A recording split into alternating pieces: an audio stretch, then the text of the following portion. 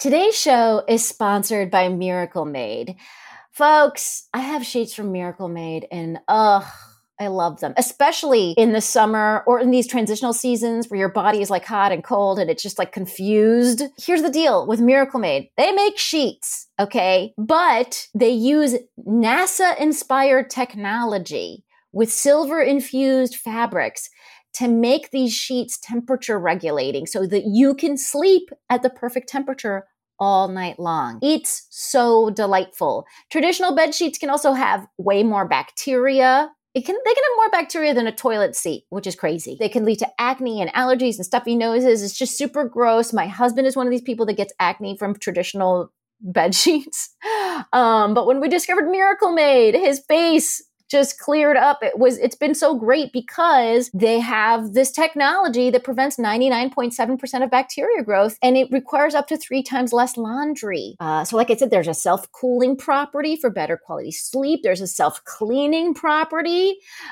There's comfort and quality. I mean, they're so luxurious. It's like nicer than sheets you'd find at a 5-star hotel. And it's designed for your skin so that bacteria doesn't get all up in your pores. So here's what I think you should do. I think you should try miracle.com/fakethenation. Whether you're buying them for yourself or as a gift for a loved one, if you order them today, you can save over 40%. And if you use our promo code fakethenation at the checkout, you'll get 3 free towels and save an extra 20%. Miracle is so confident in their product. It's backed with a 30-day money-back guarantee. So if you aren't 100% satisfied, you'll get that full refund. Upgrade your sleep with Miracle Made. Go to trymiracle.com/fakethenation and use the code fakethenation to claim your free 3-piece towel set and save over 40% off. Again, that's trymiracle.com/fakethenation to treat yourself. Thank you, Miracle Made, for sponsoring this episode. This is a HeadGum podcast. Hello. This is the Fake the Nation bonus pod where we talk about the HBO hit series Succession. The private jets, the bidding wars, and the views from the terrace are all back for the 4th and final season of this incredible show. Don't be confused. This is still the Fake the Nation feed, and you will get your regular episode of Fake the Nation on Thursdays. But on Mondays, for the next 10 weeks, we will be doing this bonus Succession recap pod. Joining me to talk about all things Succession is the wonderful artist and filmmaker Danielle Derschlag. Danielle, before we get started, can you... I want people to understand why I thought you would be perfect to recap this show with me now, and why the two of us would make a good pair. Like, listeners know me. I'm a filmmaker. I like talking about filmmaking and TV. I've been around media. I've been around gross deal making. I've been in the same room as some really intense wealth without ever having real access to it. But Danielle, you, on the other hand, you have a particular seat at the wealth table. Can you explain to listeners your niche expertise on the matter? Well, first of all, Negin, thank you so much for having me on this adventure. I'm so thrilled to be here. I love this show. Like you, as you know, I am also a filmmaker, so I love talking about filmmaking and production and performance. But one of the reasons why we decided to have this conversation over the course of this season together is because I happen to come from family wealth. Now, before everyone gets overly excited, I do not emerge from the context of emotionally unwell billionaires. I merely emerge from the context of emotionally unwell millionaires. So Right. So there's always going to be a gap between you and the Roys. Difference. I mean, jokes aside, there, within wealth, there are these strata, right? So like, I don't come from the private plane kind of wealth that this show inhabits, but I do know a lot about how family dynamics, issues around control, capitalism, family business versus non-business conversation, all of that is quite familiar to me from how I grew up. And one of the reasons I wanted so badly to be a part of this conversation with you is because this show knows wealth culture in a way that, frankly, I've never seen before on television. Yes. So there's lots to discuss. I mean, and it's so good to sort of start there, because you kind of wonder, how do they get wealth culture so right? And here we are with resident Fake the Nation expert on wealth, Danielle, who's telling us that they're getting it right. And I'm gonna do a summary of the show real quick and all of that. But before we get into that, how are you feeling now after the first episode of season 4, the final season? What did you think of the episode in general? Well, first of all, take a quick step back. I think I share the nation's sense of both loss and being impressed that Jesse Armstrong decided this is it, right? Because it's such a popular, incredible show. Ending it sort of calling it when he wants to, I think, is a really impressive move as a maker. I'm sure HBO had thoughts about that. For me, this episode, I wouldn't put it in like the pantheon of amazing episodes from Succession, but it really did function as a first episode of a new season needs to, in that it set the stakes. I felt like it really set up the dynamics we're going to be playing with for the next 9 episodes. And I thought there were some nice sort of subtle nods to changes that have happened in recent months in the Roy clan. And I'm excited to see those get further fleshed out. What did you think of this first episode? I mean, I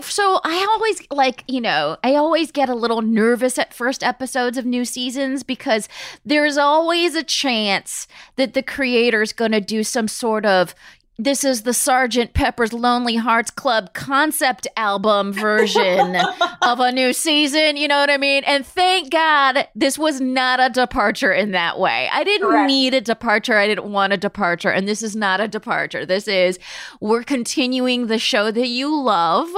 We're continuing the jokes that you love. And these people are just as fucked up. And here's the new way in which they're fucked up.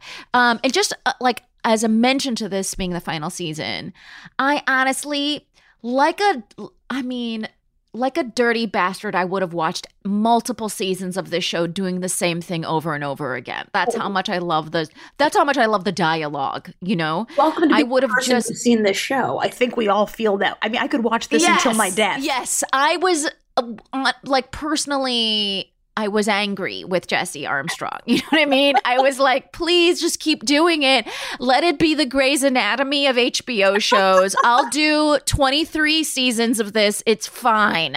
And over and over. And Logan Roy never dies. He's 117 and they're still vying for Succession. I will watch that. So what you're talking about is like a much more family-oriented, dysfunctional version of The Highlander. Sort of, there can be only one. It's Logan forever. Yes, forever. I would have watched that, but he didn't do it. And it is admirable. It's so admirable. I would not have personally, as a filmmaker, would not have had the stamina, the fortitude to say, this is it. I would have just been like, gear up. We're doing this for the rest of my life. Listen, totally understandable. And that impulse is so, frequent for all the obvious reasons. But I have to say, I think what we've learned, in a weird way, all television shows teach you how to watch them as you go. Yeah. But with this one in particular, I think we've really learned, in a weird sense, more about its creator, not his personal story, but his approach to story than we normally would, which is part of what makes this show so singular and so powerful. And what we've learned is that when it comes to story, Jesse Armstrong is, and I mean this only as a compliment, is fucking ruthless. Oh, yeah. He will... Brutal. What he cares about is telling the story he wants to tell. He doesn't care that we want to see so-and-so more or less. He doesn't care that we're annoyed by X. None of that. Story is this man's Bible, I think, in a way that really benefits the tale we're watching, but it also means innately, if that's where you're coming from, it has to be finite, right? So here we are. Well, let's get into what happens in this episode. I'll just do a quick recap here. And just as we did with season 1, episode 1, season 4 opens on Logan Roy's birthday. Only this time the 3 main children are not in attendance because they are in Los Angeles. And the fact that they were in LA was probably the most disorienting part of this episode. But it seems that they finally realized that they should work together. So they're looking at logos for a venture called The 100, which is described as Substack meets Masterclass meets The Economist meets The New Yorker. Sign me up for a thing that I would be guiltily never reading. Meanwhile... Doesn't it sound like the thing, like just like your stacks of New Yorkers that I'm like, I'm going to get to that anyway. You know how in cults they talk about word salad? That is corporate word salad. Corporate word title all the way. Meanwhile, back at Logan's party, cousin Greg arrives at his most Gregginess by bringing a subpar Hinge date. He's reminded by Logan's assistant / advisor / mistress Carrie that we're not at a fucking Shake Shack. This isn't a pre-fuck party. It's a birthday party. Nevertheless, Greg and the selfie-taking app date proceed to go on an off-screen finger-banging spree in a guest bedroom. Greg later finds out that the escapade was most certainly taped by Logan's CCTV. We also learned that Logan's wife Marcia is, quote, on a shopping spree in Milan forever. And a sad and lonely Logan leaves the party and heads to a diner with his bodyguard where he has a minor existential breakdown while ordering soup. Back in LA, what should come upon the transom but news that Tom Wamskans was on a social date with Naomi Pierce of Kendall's X fame and daughter of the Pierce legacy media empire, PGM. This is how we learn that Shiv and Tom are on the outs. But how bad should we feel? Because she didn't love him, even though she did love him. Shiv was momentarily heartbroken until the siblings realized that it's not a real date, but instead Logan Roy courting the Pierces to buy Pierce Media. Turns out the matriarch Nan Pierce, who we meet in, I guess that was season 2. Nan Pierce is open to bids, and after some hemming and hawing, the siblings show up at the Pierce doorstep to make an offer. This forms the crux of the episode. It's a bidding war over PGM. In the end, the siblings win with a $10 billion sum, and we'll talk about that sum later. Though that's not the end of the episode, because the end of the episode is so sad. Shiv goes back to her NYC palace to get some of her less favorite outfits and runs into Tom. And together they decide not to talk about what happened between them and to just part ways. They lay down on kitty corners of the bed, holding hands and suppressing tears, but definitely not talking. So, let me get into my first question. We're going to talk about Shiv and Tom and the emotional breakdown in a minute, but my first question is really about the end of the show, which is actually Logan. There's a brief scene of Logan watching ATN it looks like he's watching sort of like primetime Fox News, right, the 8 to 11 block, and a Sean Hannity lookalike is on screen, though even a little rounder. I would say you're right. Yes, it's more, a little rounder and a little sweatier. I felt. And Logan is watching, on his, looks like a lazy boy. Whenever he's watching TV, it looks like the least glamorous of the, rooms that he owns. Correct. And he calls a woman in charge of ATN and says, people watch at night. I'm watching at night, and I'm watching basically, quote, a ball sack with a toupee. And so I thought it was, and she said, I'm going to handle it. So I thought it was really interesting that they ended the episode this way, because they also ended episode 1, season 1 in a similar fashion. We kind of go wide on a bridge in New York City. And we see sort of like all the apartments in a building, all kind of watching various forms of, TV and listening to the radio. Right. And we hear that they're kind of like consuming the news of the Roy family. And so we do kind of end on this, what is America hearing thing. So what did you think of this ending for the episode? Well, I think that ending has, like so much in the show, has a lot of potential readings. The one that really resonated for me, my overarching sort of thought about this episode in terms of Logan was, I thought another title for this episode potentially from the writer's room could have been "Tell Me You Miss Your Kids Without Telling Me You Miss Your Kids." Because, that is clearly the foundational scarcity that Logan is operating from, that he himself cannot verbalize or acknowledge. You see throughout the episode, he says, food doesn't taste the way that it used to. Unlikely. People don't make jokes anymore. Not true. But what he's saying with those lines is, my kids aren't here. Right? This sort of wall that I react to, push against, pull toward me, it's no longer part of my structure, and that's very disorienting.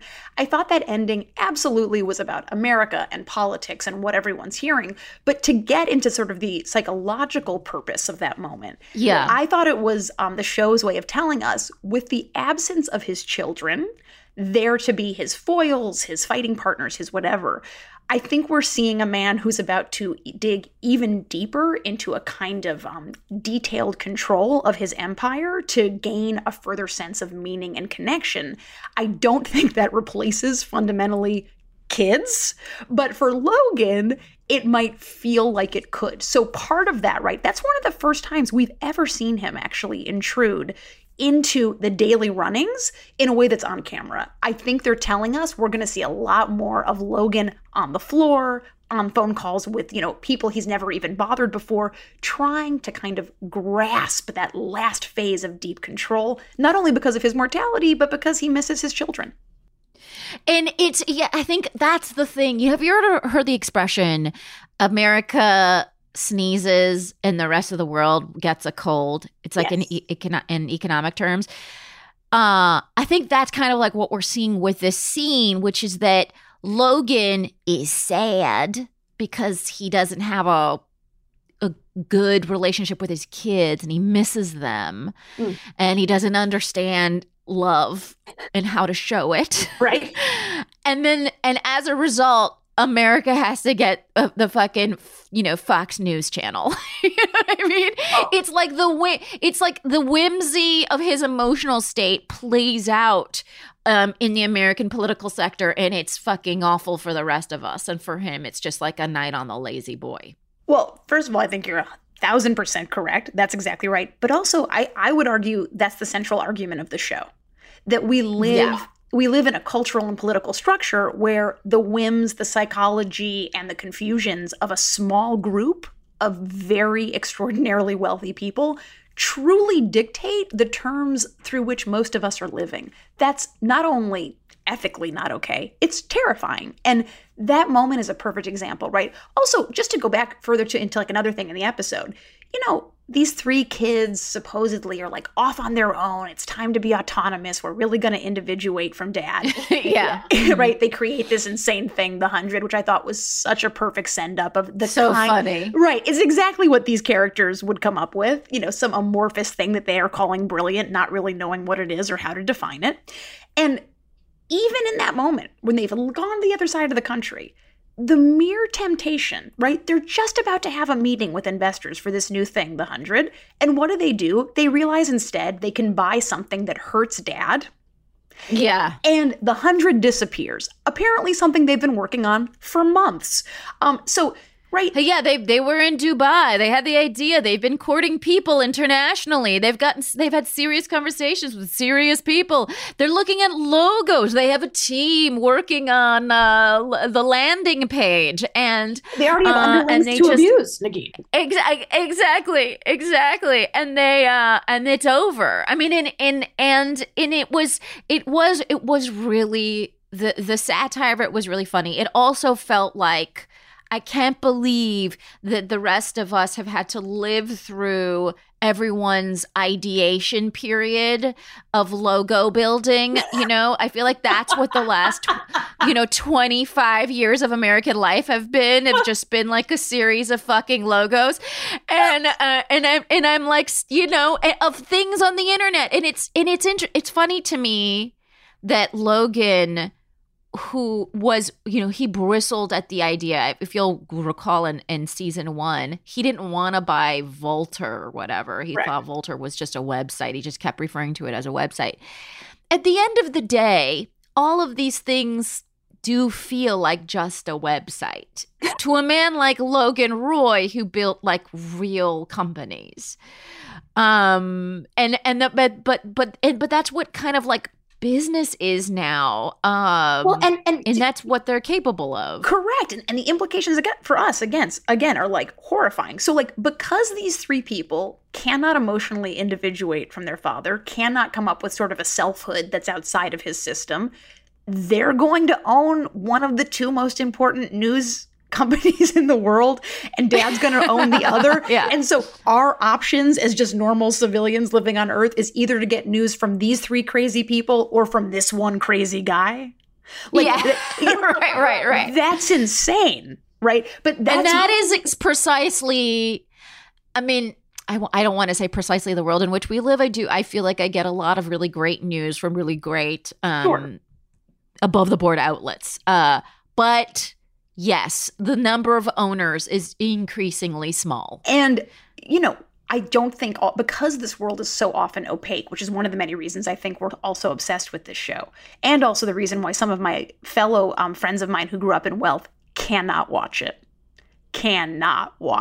because it's too close to home. It's just too close. It makes them feel embarrassed for themselves, or what is it? What is that feeling? I mean, sure, embarrassment. There are things about it that embarrass me too.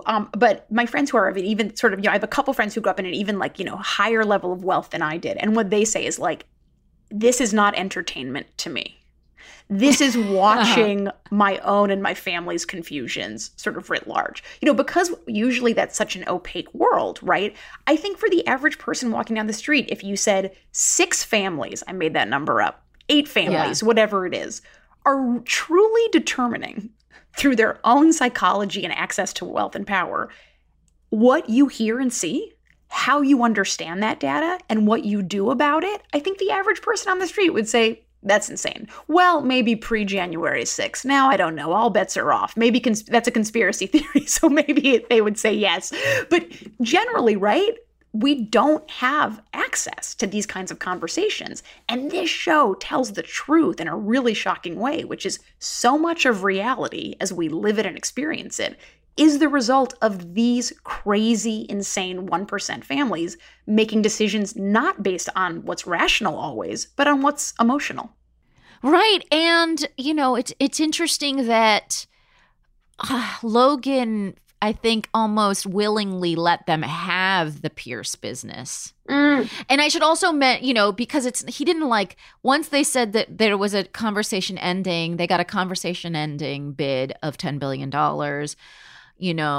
That was sort of it. Logan started at a low bid almost intentionally, I felt like. Yeah. He started on a really low bid. It's like he kind of wanted his kids to have that so that then they would be jostling, for or something, because he wants to be close with them, or he wants them around, and the only way he knows to have them around is as enemies. You know what I mean? Yeah, the word kind close here is complicated. What does closeness mean for this crew, for Logan in particular?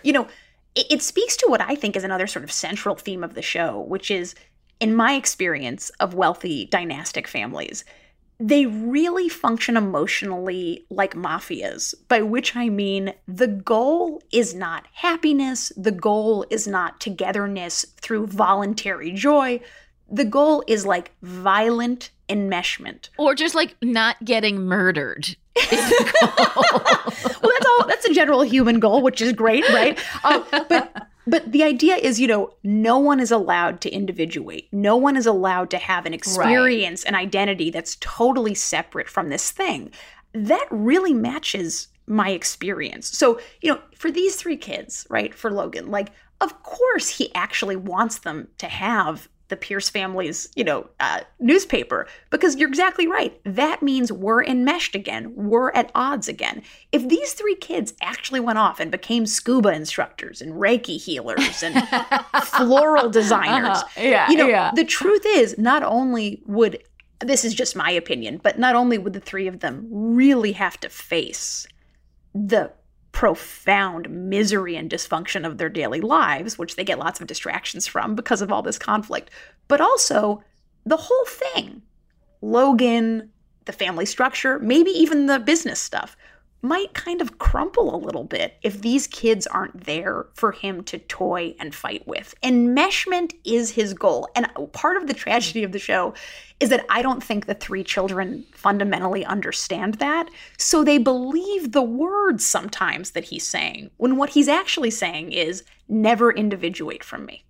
Yeah. I think that's absolutely right. And there's, over the seasons we've seen Shiv flirt with individuation. She was in politics. She was out of politics. She sort of at the beginning of this episode, she talks about having conversations with who I assume is the Democratic candidate in the presidential race, which is in the backdrop of the season. And by the way, that surprised me, Negin, because she stood in that photo with the fascist. Oh, she stood in a photo with a fascist. Yeah, but she's still Shiv Roy, who has every connection in the world. So it doesn't matter. I mean, I think for a Democrat, it's, it doesn't matter. Let's take a quick break. And when we come back, more Succession. Today's show is sponsored by Paired. And oh my God, me and my husband have had such a great time using Paired. We had this conversation recently because one of the questions that the app gave us was, how do you personally express your love for your partner? I had some really ridiculous things that I was sharing with him that he sort of like totally saw as like, oh yeah, that is how you show your love for me. Like one of those things is he's like very sensitive to windows being open without the screen being there, or like shades not being drawn at night, or like just stuff involving windows. And I'm the kind of person that doesn't care about that. So I show my love for him by like doing those things because I know he cares, and he recognized that as like a very weird form of showing your love for someone. And then I was like, I should actually do more exciting and interesting things for him. One of the ways he shows his love for me is by wearing the clothes that I buy him, which he doesn't always want to wear, but he does because he knows that I love like seeing them. P.S. I feel like he looks better when he wears the clothes I buy him. All right, that's just a side note. But point is, we've had these really fun conversations because of Paired, and it's, as you've now guessed, a relationship app for couples. You and your partner, you download the app, you pair together, and every day Paired gives you questions, quizzes, games. It's a way to have fun, stay connected, and deepen your conversations. And I think, when you get to a certain point, I mean, me and my dude have been together for like 10 years. So it's kind of great to have this external entity like giving you these questions and inspiring new forms of conversation that you hadn't thought of in these 10 years. And so I don't know, I highly, highly recommend Paired. It's so fun. Whether you're a new couple and you could really use some questions to to deepen things, or you're a couple that's been around the block and you could use these questions to kind of like find new and interesting things you didn't really know about each other. Either way, it's time to lighten the mood and have fun with your partner by using Paired. Head to paired.com/fakethenation to get a 7-day free trial and 25% off if you sign up for a subscription. Just head to paired.com/fakethenation to sign up today. Connect with your partner every day using Paired. A happier relationship starts here. Go to paired.com/fakethenation. Worried about letting someone else pick out the perfect avocado for your perfect impress them on the third date guacamole? Well, good thing Instacart shoppers are as picky as you are. They find ripe avocados like it's their guac on the line. They are milk expiration date detectives. They bag eggs like the 12 precious pieces of cargo they are. So let Instacart shoppers overthink your groceries so that you can overthink what you'll wear on that third date. Download the Instacart app today to get free delivery on your first 3 orders, while supplies last. Minimum $10 per order. Additional terms apply.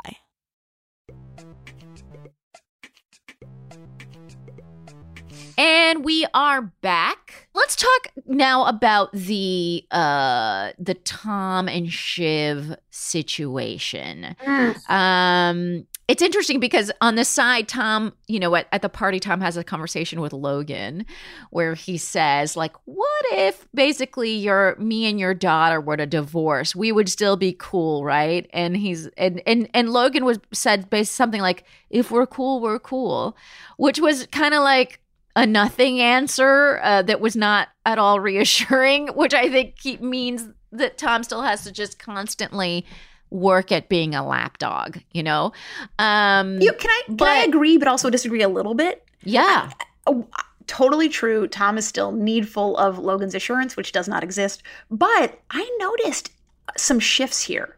Tom is speaking at a lower register with Logan than he used to. Yes, he's more comfortable. He's more comfortable. And you might remember a really interesting small moment from this episode where he calls him Loge. Loge, yeah. So, like, not to push against your central point. Absolutely, Tom is not in a place of security. But I think he's more comfortable, Negin. A few months have passed since the main betrayal of the final season of the last episode. And in the last episode, like, we see Tom betray Shiv, choose the dad over her, and he's had some time to sit with it. They've had a few dinners, you know. They've probably sat on some adjacent lazy boys in that time. And, you know, they've grown. He's definitely grown more comfortable. He's grown more comfortable with his betrayal. He's also grown more comfortable with choosing, you know, I think he was in love with Shiv. That was always my position, that he actually did love her.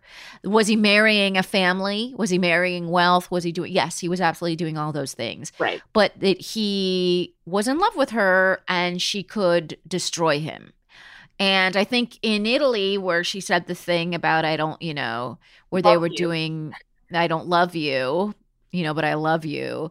Classic dirty talk, everybody. Classic. I mean, who's not into it? Who's not here for it? It's fireman, it's woman lost on the side of the road, and it's I don't love you. That's the trifecta. Yeah, that's it. But it's interesting to see Tom choose power over love, or power over loyalty. I don't know. What did you think about? I also think it's interesting that they're so incapable of having conversations about feelings. In that final scene with Tom and Shiv, all they can do is just sort of cry facing opposite directions, laying on a bed holding hands. And all she could say was sort of like, he was like, well, do you want me to leave? Do you want to leave? And she's like, well, I'm tired, so you can just stay here, like right there on the bed. Which is her way of saying, I'm so hurt and I still have feelings for you and this is really hard. It's like she couldn't say any of that. She just said, you can sit right there. You know, there's an interesting reading of this show that's been written about and talked about quite a bit, which is that we're really looking at a wealthy version of what happens when 3 children are emotionally abused over decades and never heal. Yeah. That's a very, I think, valid reading of what Succession is, amongst many other things. You know, in that scene with Tom, if there's a moment where you can really pinpoint the limitations emotionally for Shiv because of her upbringing, because of the 2 people who happened to raise her, I use raise in quotes, but, you know, who tried, who brought her up. You can see in that moment, she's grown up in a culture where vulnerability is death. And she's also grown up in a culture where we never, when it comes to emotional content, not business content, we never tell the full truth.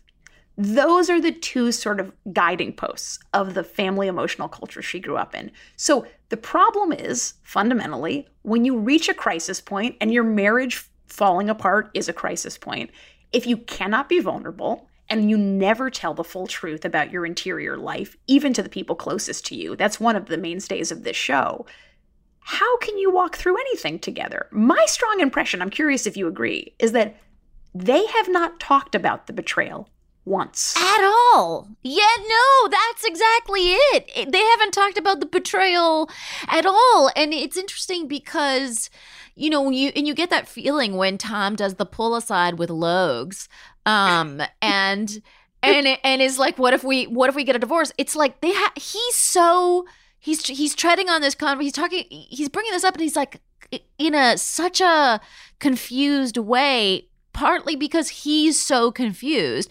because Shiv has not clarified kind of anything. Right. And he hasn't asserted, we need to have this conversation. We must. And we're just piecing together, okay, so now Tom and cousin Greg are running around Manhattan calling themselves the Disgusting Brothers, which is... I don't totally disagree. I kind of liked it as a name for them. I think it's got some... I kind of liked it as a name for them. Yeah. I also think what's also funny is watching cousin Greg who we meet in season 1, episode 1 in some, in a beat up, I don't know what type of car that was, but it was I think it's officially called a shitbox. Yeah, it was like a total shitbox in which he was hotboxing. Correct. And that's how we meet Greg. And to see him sort of embrace wealth, embrace power, but also be in his 20s, you know what I mean? And just on dating apps and being a disgusting brother. Like, to me, it's so funny because I think you in your 20s are making decisions and doing stuff without the weight of the world on your shoulders. I mean, I think the minute you hit 30, you start to realize like you need to earn money, you need to have a serious career, things need to happen for you. At least this is, by the way, New York timeline, because I think people arrive at those conclusions a little earlier in the rest of the country. But in New York, adolescence goes on until about 45. Yeah, at a minimum, for sure. Mm-hmm. But, so it's interesting to see Greg kind of have a little bit more sexual confidence. Can I say a couple of things? First of all, I want to, wherever you are, Jesse Armstrong, I want to thank you so profusely for letting the scene where Greg and his partner finger bang exist only in our minds. That very didn't easily. need to see it. I mean, all you need, right? Apparently, if Tom is telling the truth, always a question in this show, every room has a camera. As a filmmaker, right, your first thought is, great, we'll get an overhead shot, grainy footage of these two people finger banging. I really want to thank Mr. Armstrong for not putting me through that. I just truly appreciate it. Right, for as Greg put it, rummaging in her pants. Greg's use of language is so incredible. But I have to say, in all honesty, Greg was the weak point for me in this episode. I was hoping for a much more exciting arc, a bigger shift, because, that moment on the yacht, which I believe was from last season, where we see Greg for the first time say, yeah, I like this champagne. It's not my preferred champagne. There are other vintages that I like. That to me felt like a really exciting starting point for him truly becoming a member of this world, really taking on the entitlement, the sense of grandiosity. I kind of felt in this episode like the only growth or shift was that, I guess Greg is dating more actively. He still seemed kind of buffoonish. Well, it's not, I mean, a guy like that isn't going to have growth. Is such he's going to have an arc, but I don't think it's like going to move it's going to be a positive arc. Oh, for sure. But I do think the arc of his universe ends in pants rummaging, I think. I don't, again, because he's a guy in his 20s. Like, what do we expect? There's these hilarious theories that Greg will end up being, and we'll get into our predictions later, but that Greg will end up being, CEO of Waystar Royco. Like, that's how the ridiculous end of the show will be. Right. Sort of like the end of 30 Rock. A friend reminded me recently, the end of 30 Rock is that Kenneth becomes the CEO in place of Alec Baldwin. So there is a world where ridiculous cousin Greg is that guy, but I like the idea of seeing him as the kid who's on dating apps who just also happens to have to be in this world. And then the other person I want to be in this world. Right. Right. We're definitely watching someone who has signed up for ethical compromise in exchange for funding. From episode 2 or whatever of the show. But just from a storytelling perspective, like from a filmic storytelling perspective, one of the reasons why I'm hoping for more surprises or more shifts in Greg's arc is because, frankly, I think it could get a little repetitive to just see buffoonery from him. I've always been so excited when we have these glints of desire, social climbing in a really tangible way from Greg, because I love the stupid goofery, but I want a little contrast too. And that was missing for me in this episode. I want to just touch on Conrad Roy here. He's still with his, I guess now, fiance. Correct. They're planning on getting married on some sort of a boat. He's holding strong at 1% in the polls because his presidential bid is still delusionally happening. Right. And he's really holding on to 1% as like being a part of the conversation. I think this relates to a very specific component of wealth culture, this scene. Yeah, let's hear it. From anyone else's perspective, if you don't live in this insane world of privilege, this, and for a lot of people inside the world of privilege, right? What he's doing seems so pathetic, and it is. But I think to go back to this theme of individuation versus enmeshment, none of these people have ever developed an individuated, separate sense of self, including him. Being at 1%, meaning being in the conversation, as he likes to say a lot, I think for this character feels like proof that he's done something without or beyond or beside dad. And so for us, it looks like just so fucking stupid and insane to be that, sort of tethered to your 1%. For him, you have to remember, this is the first time he's done anything where on his own, where the mention of him publicly isn't exclusively Logan's son was there. This is where it's this is a person who has a platform. It's insane, ridiculous, and dangerous. This is a person who has desire for ascendance, right? For him, this is a self-defining moment because he's never been able to kind of get off the mountain of Logan's personhood. So I totally understand the emotional reasoning, and it's enjoyably insane. And it's funny because they're having a conversation at Logan's birthday party where he says, I'm holding on at 1%. If I could spend $100 million. And Bridget, who's Greg's, hinge date, says, oh, would $100 million, would that help you win or whatever? And they're like, no. It'll just keep my 1% in the polls. Right. And it's like, and he's like, is he going to spend the $100 million? And his fiance, I can't remember her name. Do you remember her name? I think, is it Willa? Willa, that's right. Says, if you spend, if you spend $100 million, you'll still be really rich, And he's like, oh yeah, but minus $100 million. Do you think she knows the number?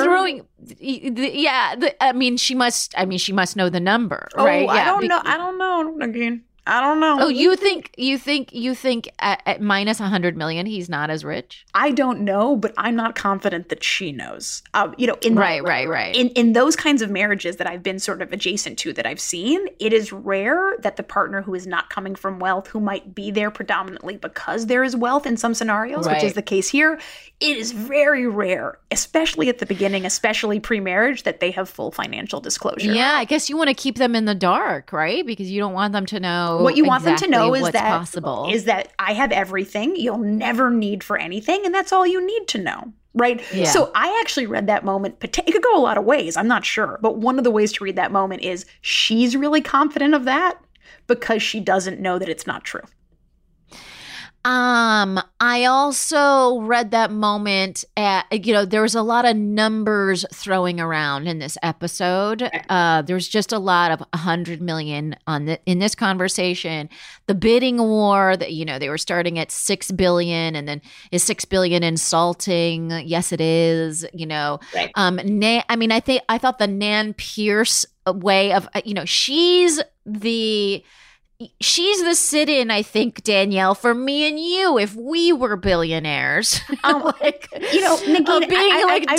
I'm insulted by that. You think we'd like vinegar wine? You don't think we could move past vinegar wine? This is the idea of someone who's like, no. I do, esteemed. I have an esteemed media company, because that Pierce Media is sort of like this New York Times meets Condé Nast, whatever, like something that's esteemed and maybe kind of liberal and hews to the facts or whatever, but is nevertheless about making money, and she's in this negotiation about money. People are throwing around these numbers, 7, 8, 9. I mean, I don't even know what's next. I don't like talking about numbers. It's disgusting. This is disgusting. It's disgusting. And obviously it is disgusting, for the record. Sure. but she's so absolutely just going for it. You know what I mean? Obviously, because she wants that money. Oh, I am so obsessed with the Pierce family in this show and the contrast of these two different wealth cultures between the Logan crew and Nan's crew. And one of the things I love about how they show her wealth culture, which is a version of wealth culture I've definitely seen and aware of, is like identifying with righteousness through greed. Yeah. You know, you could say, oh, she's way better than Logan. She's nice. She offers you drinks. You know, she wears a flowing white garment. Her news doesn't lie. There's a lot of things you could say that make Nan a much better person. At the end of the day, she is as ruthless as Logan is with a different delivery. Fundamentally, let's say what happened here. She sold one of the most important truth-oriented news brands in the world to a group of petulant, inexperienced, unhappy, messy siblings to get her family, who already all have trust funds up their tushies, there's no question, that many more billions of dollars. What fundamentally ethically is the difference between her and it's Logan? So funny because it's also, she was talking about we need the money. It's like, you know, Janet had a divorce and Cheryl's accident in Maine. You know, it's like, what? Those two things that, you know, how much is that costing you? You need $10 billion because one of your kids had a divorce. It's just, she tried to make it sound grounded, like this 10 billion, it's not for me, it's because my kids, you know. Listen, ridiculous. And I think she believes it's grounded, which is incredible. But, you know, listen, in a capitalist structure, all of us, no matter where we fall on the class line, we're all living in capitalism. One of the central kind of existential questions of capitalism is, what's enough? And I think for people who are not, you know, from a wealth background, it seems so obvious, so glaringly evident that these people have more than enough, which they do. That doesn't mean that they don't live in the same capitalism that tells them it's not enough. They do. I have to tell you, as someone who's been in, you know, around, like more in the like Hollywood way. Like, I mean, we all know me as a dirtbag comedian, and I am very much of that ilk. But I've like very occasionally been invited to non-dirtbag situations, and in those, and you've heard about them, Danielle. And in those situations, I've also I want to say, I don't know that I would be any better than Nan. I want to think that I would be better than Nan. Like, my goal in life is to try and be better than Nan. But I can picture it. Because there's been some moments where I'm like at a thing and I'm like, oh, I disagree with the values of this thing I'm at.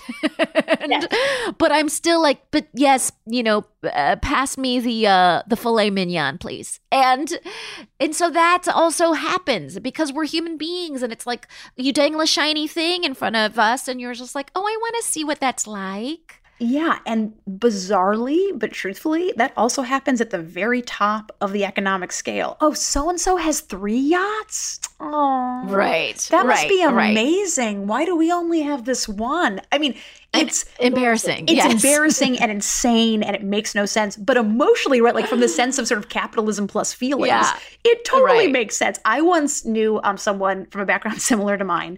We were having coffee many years ago, and this person told me he couldn't raise kids in New York City because you obviously cannot raise kids in New York City without a private plane, and he couldn't have one yet. So, you know, that's someone who really believes he's comparing himself to his peers. In his context, his peers all had private planes and talked about how it was so important. Danielle, as a parent, and you've met my daughter, how could I possibly do this without having my private jet? And again, that's why I was so glad when you finally got one. I want that kind of relief for you. But I know we don't have much time, but can I just put in like one comment here that like 2 little filmic things that are haunting me from this episode? Yeah, please. One is this show is famous, quite correctly, for its incredible wide shots. What we mean by that is like these shots that show everything happening in the scene. You know, where you can see people, their full bodies, and you can see all the action in the room. More so than most shows that are contemporary shows, it really stays in that wide shot quite a lot because this is a show about a world as much as it's about individuals. This episode had more medium close-ups than almost any episode I've ever seen of Succession.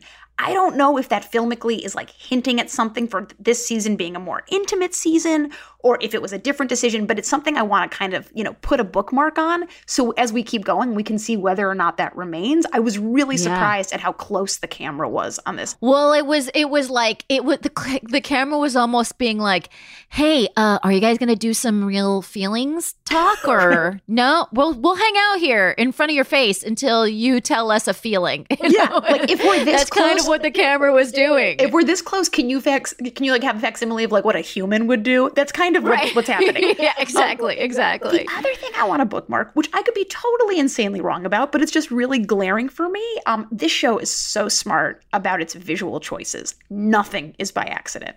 And one of the differences between this and the first ever episode of the show, both as you noted are about Logan's birthday party happening in the same physical space, is we now have Carrie, Logan's assistant, advisor, potentially his lover, although everyone's saying that in the show. We haven't seen proof of that, but it probably... She has a little lover... Yeah, she talks to him in a lover vibe. I agree. She's got the vibe. She's wearing a light blue suit. Okay. In her scenes. She's the brightest color in every room that she's in. Yeah, and I went back and sort of just quickly scaled through the episode. Every other character is almost exclusively in neutrals in this episode. Interesting. The Pierce family are in black and white, mostly white. Yeah. The people wearing black in the family, hilariously, are the ones that we know who do drugs. I thought that was quite funny. They're more contrasty. They're wearing black and white. Nan's in all white. In the Roy family, it's all browns and light blues, very muted, very gray. And then all of a sudden, we have Carrie in this bright, saturated, jewel-toned suit. I think through costuming, we potentially are getting a little bit of a hint about how central Carrie might become in the arc of this season. It's just a guess. She definitely had more dialogue in this episode than she's ever had before. She's been trickling in for a while, and this was the largest Carrie stream, if you will. Now, before we end the episode, I just want to ask you for predictions. How do you think this season will end? From a filmmaking standpoint, it seems to me that it makes the most sense that it ends with a bang. So, like, Logan dies and, I don't know, everyone goes to physical war with each other in a closed room, or one of the siblings literally has a mental breakdown. There's a million ways it could go. If it's actually going to continue with the emotional logic of how the show works and how this family works, the Roys, I think it will be the same. I think the depressing end of this show for me is we're still cooing, we're still grasping, nothing fundamentally has changed. I don't know if that's narratively possible to kind of keep the show going, but it makes the most psychological sense for me. And also, if you think of Jesse Armstrong's like overarching kind of message here about wealth, it's that this loop is endless. So making that somehow manifest, the endlessness of this emotional loop that impacts all of us so poorly, that makes the most sense to me.